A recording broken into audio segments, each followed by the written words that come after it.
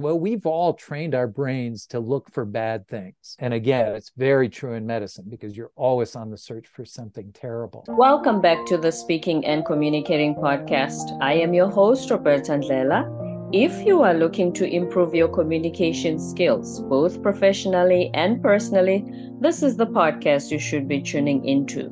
Communication and soft skills are crucial for your career growth and leadership development. Whether you're about to speak in public, make a presentation at work, pitch to investors, or an entrepreneur looking to showcase your brilliance to a wider audience, you'll be glad you joined us. And by the end of this episode, please log on to Apple and Spotify, leave us a rating and a review and what you'd like for us to discuss on this show. Now let's get communicating.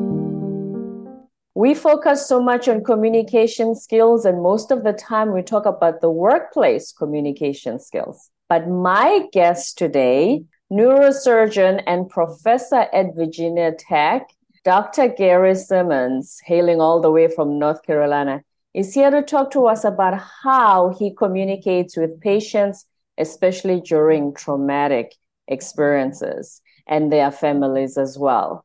And before I go any further, please help me welcome him to the show. Hi, Dr. Gary. Hi, thank you so much for having me. It's an honor and a pleasure. Thank you for being here. Welcome to the show. Now, tell us a little bit about yourself. Well, I had practiced neurosurgery for several decades and was a very active surgeon, but also had a leadership role in that I was the chief of a neurosurgery program at Virginia Tech up in Roanoke, Virginia. And this is a teaching program, meaning we train residents as well as obviously take care of all the patients that come in. So very much involved in teaching as well as the surgery. But I did retire from surgery a few years ago, and since that time have been principally teaching both medical students and undergrads at Virginia Tech, as well as writing books. Is this something you always wanted to do as a child, to touch human brains? No, I guess it's a little bit of a strange story, although once you get to know medical students, I don't think it's that unusual in that I entered medical school thinking that I'd be a family doctor, and I went through several other permutations and eventually ended up as I was going to go into cardiothoracic surgery, meaning, be a heart surgeon. And had it all lined up and was, just about to leave medical school when I saw my first brain operation. And I just went, oh my God, I've got to do that. At the last second, I'm running around trying to switch horses in midstream, if you would. And that was a bit of a challenge. And I frankly had no idea what I was getting myself into. But it worked out fortuitously for me because I ended up loving it. I couldn't imagine doing anything else. And when you go to medical school and you're going to be a brain surgeon, I'm guessing you also learn the science behind how we communicate with the brain and everything related to communication in the brain? Sure. I mean, the training for neurosurgery is at least 7 years after medical school. So after you graduate medical school, you go into training for 7 years. And obviously a lot of that time's dedicated to learning surgical techniques, but we're expected to know everything there is to know about the brain, if you will. You kind of know it back to front. So you kind of start very much in what we would call the basic sciences, learning the anatomy, the physiology, how it all works, and then how it all starts to break down and get diseased, and then what to do about it. So we spend a lot of time learning about that. Communications is a huge part. When we operate in the brain, one of our biggest concerns is causing damage that may mess up some of our principal functions. Obviously, we always think about movement and that sort of thing, but very much we're acutely aware of in any way damaging communication skills, particularly speech, obviously. And when us regular folks do these affirmations or we're trying to change our behaviors, does the science support that? that it can bring about the change eventually if we reprogram our brains? Yes, I would say it absolutely does. I think it's a very interesting question. And certainly on one level, I very much endorse it because I've worked a lot in the world of burnout and building resilience and wellness. And that's one of our principal goals, is to do exactly what you're saying.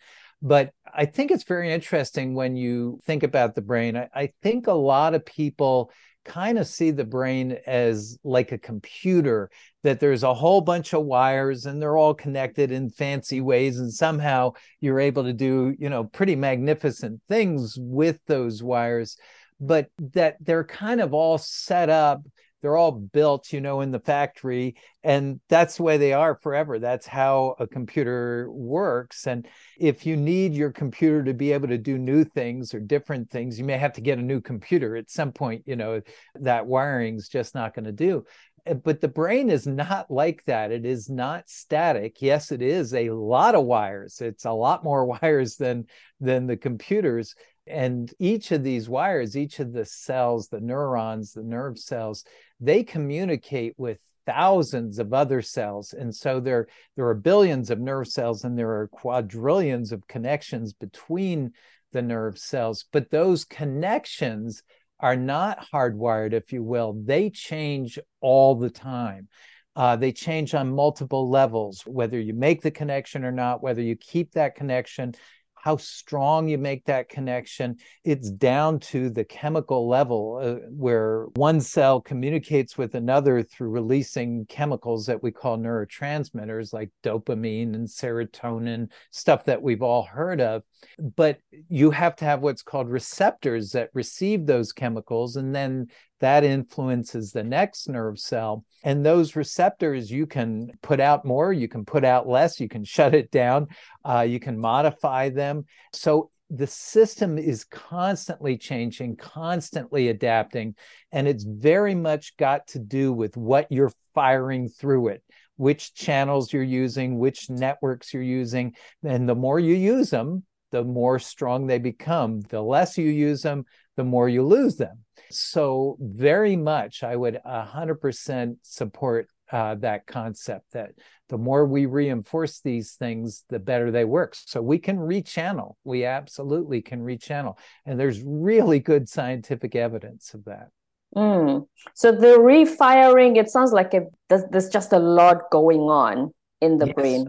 Is it necessary, and is there a way to sometimes calm it down, all the firing, or is it's just something that we have no control over? I think on a number of levels, it is always going. And, the only way you're ever going to make it not go would be through some sort of chemical manipulation, like general anesthesia. So if we hit it with a strong anesthetic, we can actually make it kind of flatline, like on an EEG, where not much is going on.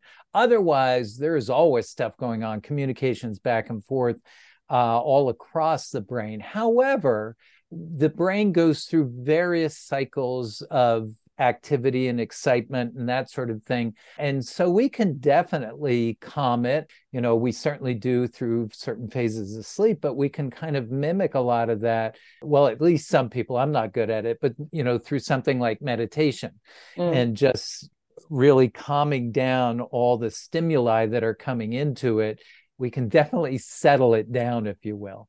Right. When you help your clients with stress, burnout, is some of the root causes of that the constant firing, or is there more? I think that's a great question. So we wrote 3 books on this. It was all kind of oriented to medical personnel, although I think it's pretty universal. In the books, we listed, 70, 80 of the common stressors that we're all subjected to at one level or another, but certainly a big one. And I think in modern life is the concept of multitasking, if you will, very overrated. Actually, I usually say to people, don't count me under multitaskers. I do one thing at a time. Well, and there's a strong neuroscience behind that too. Even though the brain's working on things all the time, you yourself it is very hard to focus on more than one thing at a time. So, you orient all your neurological power to the task at hand, if you will. So what do? We throw a million things at ourselves all the time. So the phone is going, the texts are coming in, instant message, emails, all that. Somebody's talking to you about this, somebody's talking to you about that. You're thinking about all the other things you have to accomplish. So yeah, we are bombarding our systems, with demands all the time.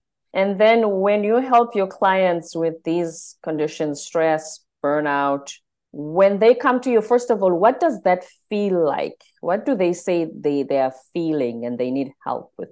In the burnout sphere, my favorite analogy or metaphor right now for burnout is the idea that all of us kind of carry within us a bank of energy, if you will. We have a certain amount of energy. You could call it psychic energy or emotional energy, or call it whatever you want, that we use to get up and interact with other people and go to work and go play volleyball, or all the things that we do in a day. It takes a certain amount of drive, a certain amount of energy. And in the same note, everything we do, every experience, every person we encounter, everything we watch, everything we hear about is either making a deposit in that bank, giving us more energy, or it's making a withdrawal. You can think of many things that are making withdrawals out of your energy banks that can really empty you when you think about it. And so I think a good analogy is that you have withdrawn so much that you are just grossly overdrawn. And you are just so low on energy that even the things that normally bring you pleasure, bring you excitement, bring you fulfillment, they're just not making a dent. You just feel like every step you're walking in concrete, that getting out of bed is a massive chore, that doing the things that you just normally would do without thinking have become huge chores. And by the time we get to that stage, do we ignore the signs at first? Or do we feel like I can just power through this? I've always done this. I can just power through every day. Yeah, I'd say, again, in modern society, that's almost what we've been taught we have to do is, just lower your head and drive and keep going, push, push, push, ignore the pain, focus on other things, focus on other people, focus on the job at hand, focus on whatever, but never focus on yourself. And in fact, I think we even take it steps beyond that. We see it a lot in medicine, but I think it happens everywhere, where it's almost like we adopt this suffering contest where we're just suffering and we're going to outsuffer the person next to us. They say that they got in at 6:30 in the morning, all last week. And you said, yeah, well, the week before I was coming in at 6 and, I'm the first car in and the last car out. And we just love to trump each other with how much suffering we go through. So that would be the antithesis of what we want to see when we're trying to build wellness and resilience. And when we feel so burned out, what's going on with our neurological system?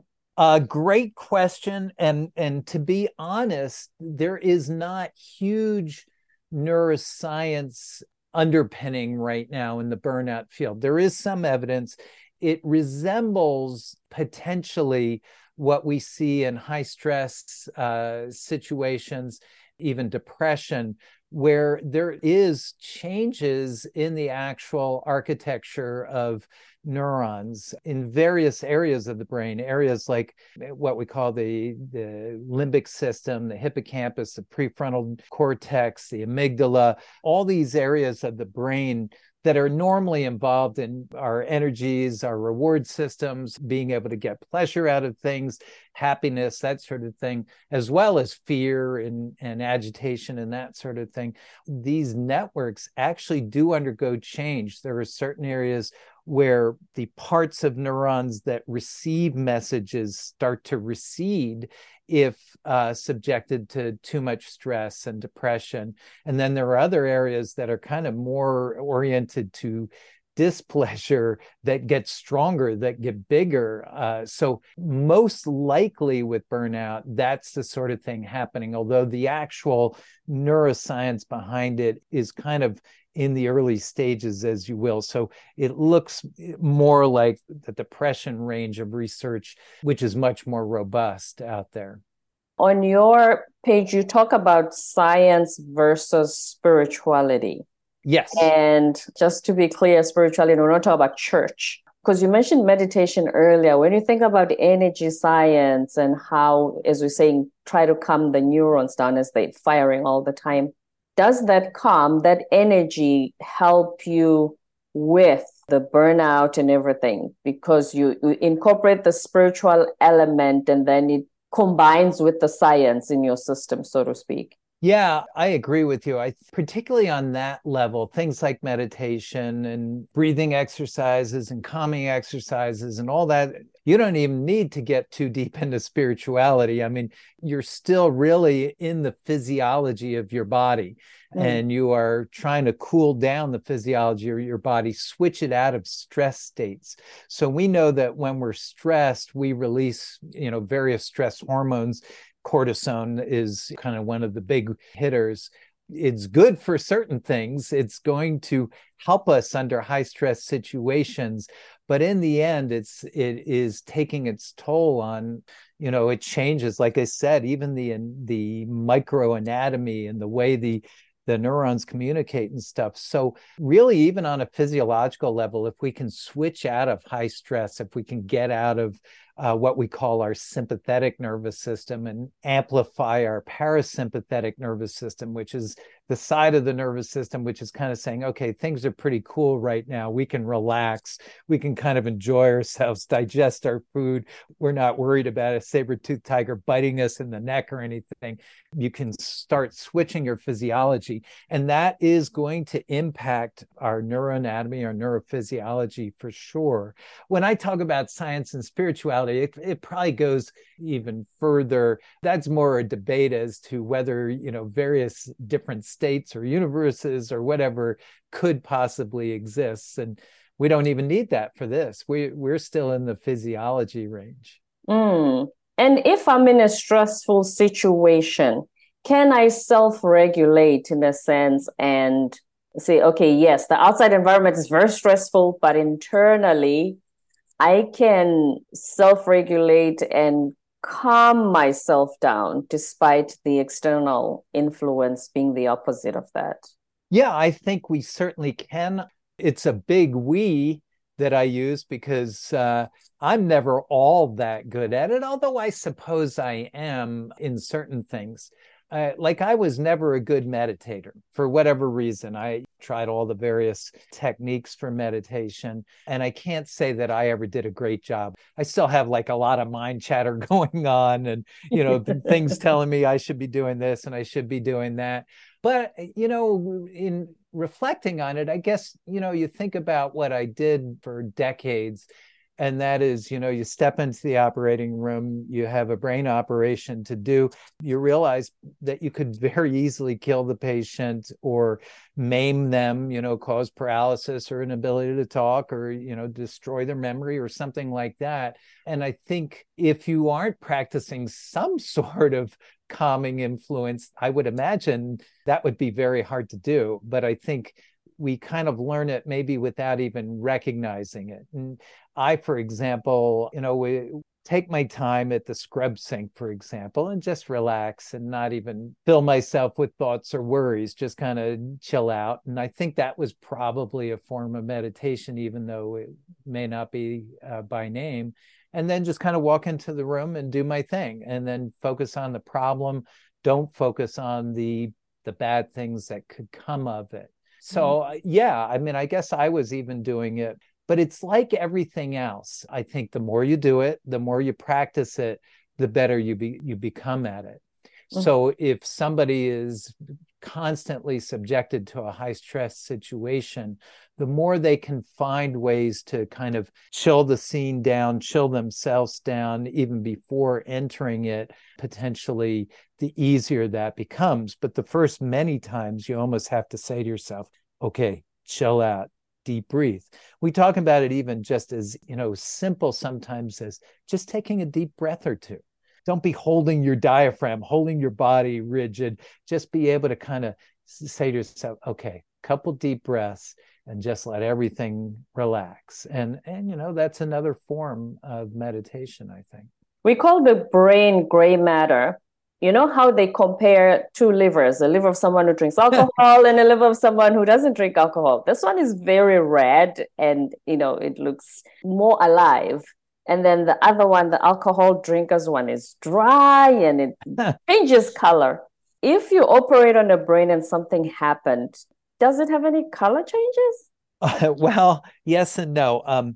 If you just operate with everything under control, a lot of them are going to look very similar. I will tell you that the brain requires a huge amount of blood supply and a huge amount of oxygen. What that means is it's what we would call very vascular. It has a lot of blood vessels. It is very easy to make bleed, and it bleeds very briskly. That's one of the challenges of the surgery is you're constantly fighting bleeding because it just has so many blood vessels. So if you're in a car accident, for example, or somebody has ruptured an aneurysm, or the brain is a mess. It's a different color. It's angry. It's swollen. Everything you touch bleeds. So there are definitely different states that you can find it in. Usually, we're not actually seeing it when it dies, because hopefully we don't see that often in the operating room. But we do see it when it's really angry. And there are situations, for example, it's in my novel, but there are situations where it swells so much that large portions of it are coming out of the head. So yeah, it can do some pretty wild things. Wow. Earlier, you mentioned that sometimes as a doctor, the most difficult part of your job is breaking news to the family if something happens to their loved ones. How do you communicate that? Is that training you receive from medical school, or is it just a people skill you have to develop? You got great questions. Appreciate that. Because you're hitting the nail on the head so many times. So one of the things that is part of my job, at least, is that you see in neurosurgery, we see a lot of tragedy. We see a lot of human tragedy. And I would argue that, that is a principal driver of burnout in a lot of neurosurgeons. You can't come through that completely unscathed just to see one horror show after another. And literally, I could go in the night, I could end up telling 10, 15 different families that a loved one has A, been killed, B, has been paralyzed, C, is in coma. I mean, just one has, the next thing could be a malignant brain tumor. Not always, thank goodness, but it was stunning sometimes, just the sheer amount of tragedy and kind of carnage that you got exposed to, which again, in and of itself, I think takes its toll. But you have to talk to these families, and they are looking to you for hope and guidance and all that sort of thing. It is a tough deal. It's never easy. It is not trained well. Certainly not a lot of time is spent on it in most medical schools. We recognized it, in our training program for residents as an important deal. So we actually did address it a lot with our residents, to the point that we did a lot of role playing. We would practice various ways of breaking bad news and handling various tricky scenarios with various different parties, because I think it really is, again, some people seem to be naturals, some people less so, but it's something that you've got to build a expertise and a kind of a sequence of doing it that hopefully helps in a very fraught situation. And there's an interesting twist to it. We used to do these resilience building sessions every week, and we would talk amongst the team. And I had figured, well, this breaking of bad news is one of those things that must be really rough on all of us. And somebody made an interesting point and said, yeah, it is rough, they said, but sometimes I almost get a charge out of this. I talked about the deposit versus withdrawals. It's almost a deposit. And I feel, it's kind of weird that I may get some positive feelings out of doing this. And people then start shaking their head and say, yeah, sometimes it does feel somehow positive when I do it. And what we recognized is that if you can do it well, you may not be able to help the patient much, but if you can at least help the family in a very tough situation, in a very awful situation, try to ease their pain some, try to take away some guilt, you may at least be doing some good. It's part of what being a doctor is. It's not always doing the surgery. It's not always giving the medicine. It's trying to help alleviate suffering. And there's this massive opportunity to try to help people who are suffering.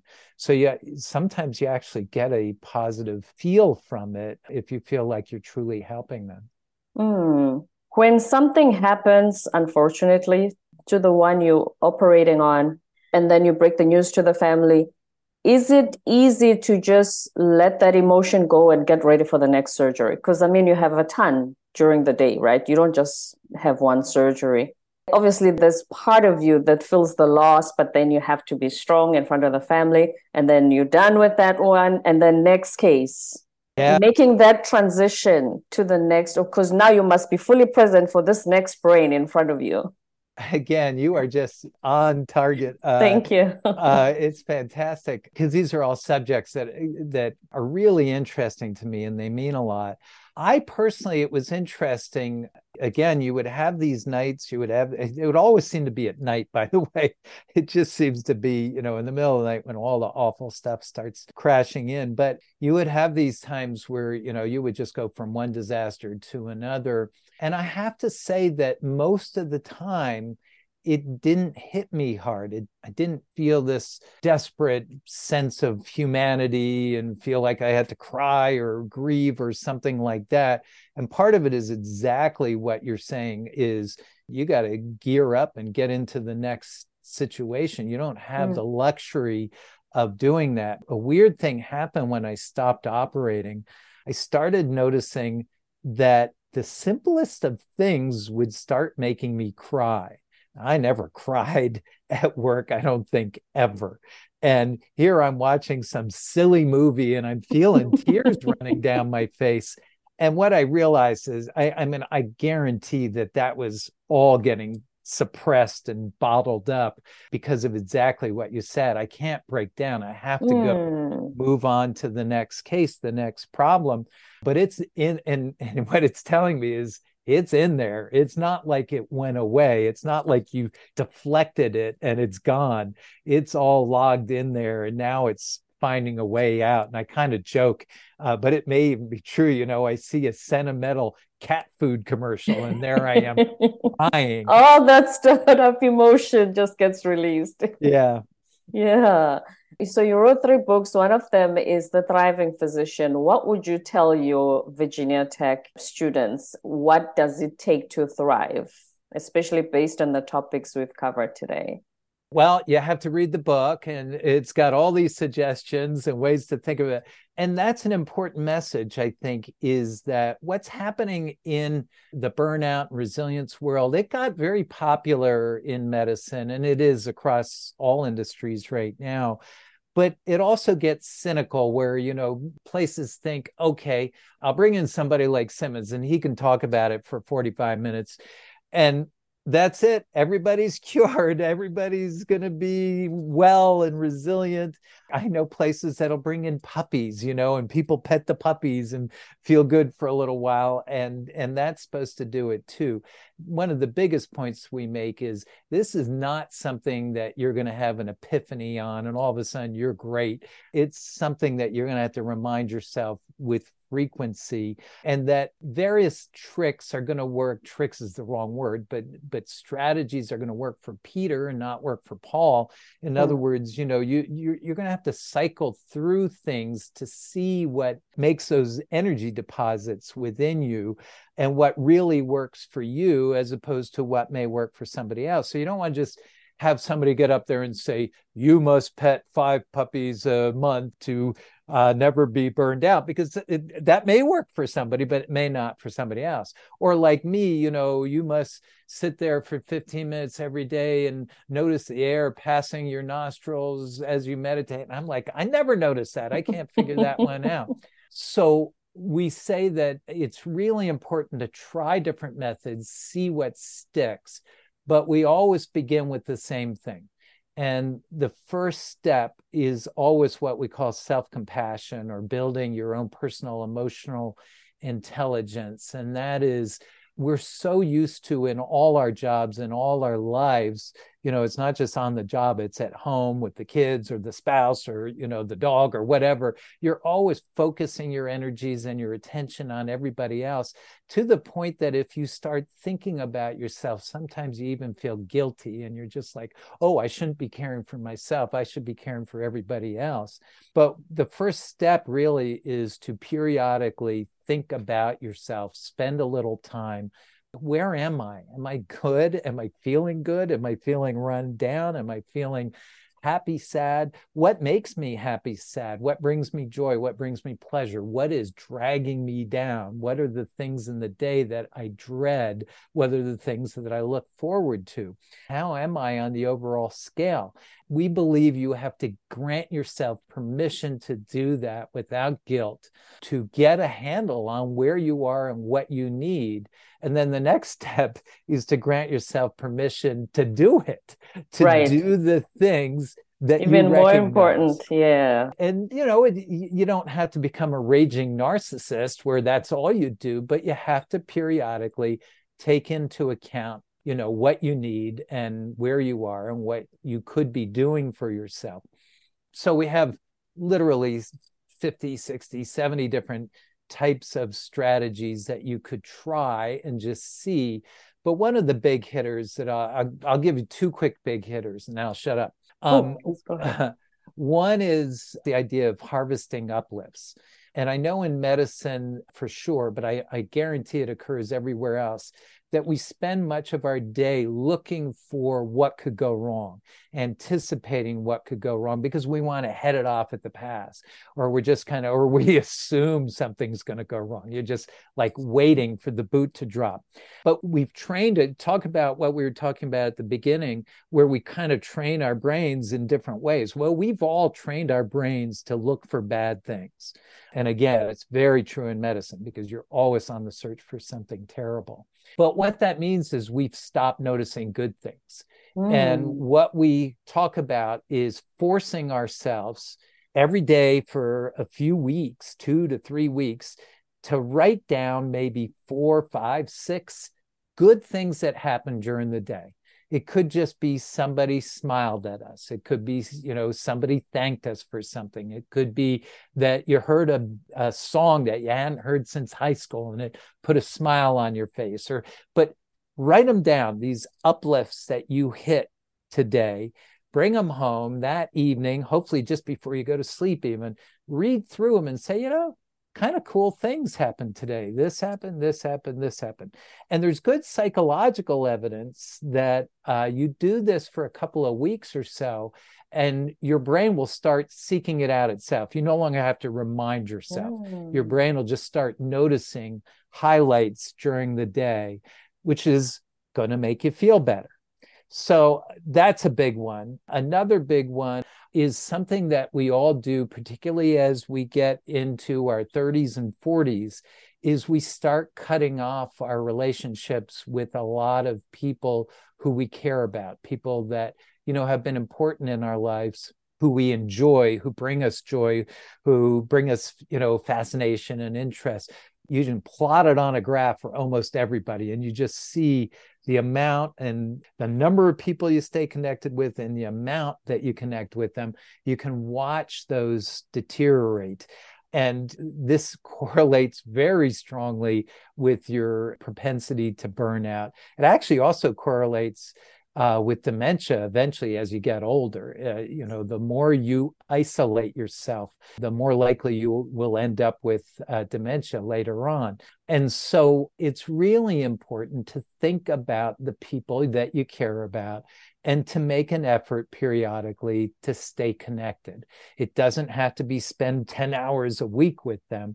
I have some of my best friends from med school I'll see every 6 years, and that's just not right. We should do better than that. And it would be healthy for us if we did. Keeping your brain active with connection, relationships, learning new things, being curious will then reduce dementia possibilities. Yeah, it's not Like obviously not going to make you completely immune, but it is, those who stay very active intellectually, but also behaviorally, meaning, with relationships. If you look at it across big populations, less risk of dementia. So it works both on the burnout level, but, eventually on keeping your brain as fresh and healthy as it can be. Right. Dr. Simonds, is there something I didn't ask you that you were hoping to share with our listeners today? Oh my gosh, no, you've emptied my brain of everything I ever know. I got to go study some new stuff. Oh my word. No, you're hitting on some of the stuff I deeply care about and, want to get the message out. And again, I think in that burnout sphere, that idea of don't think that you can read a poem and it's all done or look at, go to one lecture. I think it's really important to figure out how you're going to remind yourself to take care of yourself. Again, in books like ours, we give all these suggestions. You can go online and to a million burnout sites, and they'll give very similar suggestions. And whatever it takes, I'm old school, so I don't use my phone for these sort of things. But if you put a Post-it note up on your mirror that just says, smile when you talk on the telephone, it's amazing what that can do. To kind of approach it that way, realize it's something that you got to hit with frequency and keep looking for the things that work best for you. Right. Words of wisdom from Dr. Gary Simonds, the neurosurgeon and professor at Virginia Tech. This has been very educational. Thank you so much for being on our show today. Oh, it's truly my delight. This is excellent. Thank you so much. My absolute pleasure. And before you go, where can we find you on the web? I do have my own website. It's basically myname.com. So it's Gary, G-A-R-Y-R, spelt like Simonds. So it's S-I-M-O-N-D-S. So GaryRSimonds.com. And it's easy to find. Oh, it's Simonds. I've been saying Simonds. I'm sorry about that. No, it is Simonds. It is Simonds. But when people ask me, how do I spell it? I say, spell it like Simonds. Okay. Because otherwise I want to spell S-I-M-M-O-N-S or something like that. But it's Simonds. Yeah, it's double M. That's right. So I will put that on the show notes. Thank you so much, Dr. Gary. Oh my goodness. It is my delight. Excellent stuff. My pleasure as well. Thank you for joining the Speaking and Communicating podcast once again. The Speaking and Communicating podcast is part of the B Podcast Network, where there are many other podcasts that support you in being a better leader and becoming the change you want to see. To learn more about the B Podcast Network, go to bpodcastnetwork.com. Don't forget to subscribe, leave us a rating and a review on Apple and Spotify, and stay tuned for more episodes to come.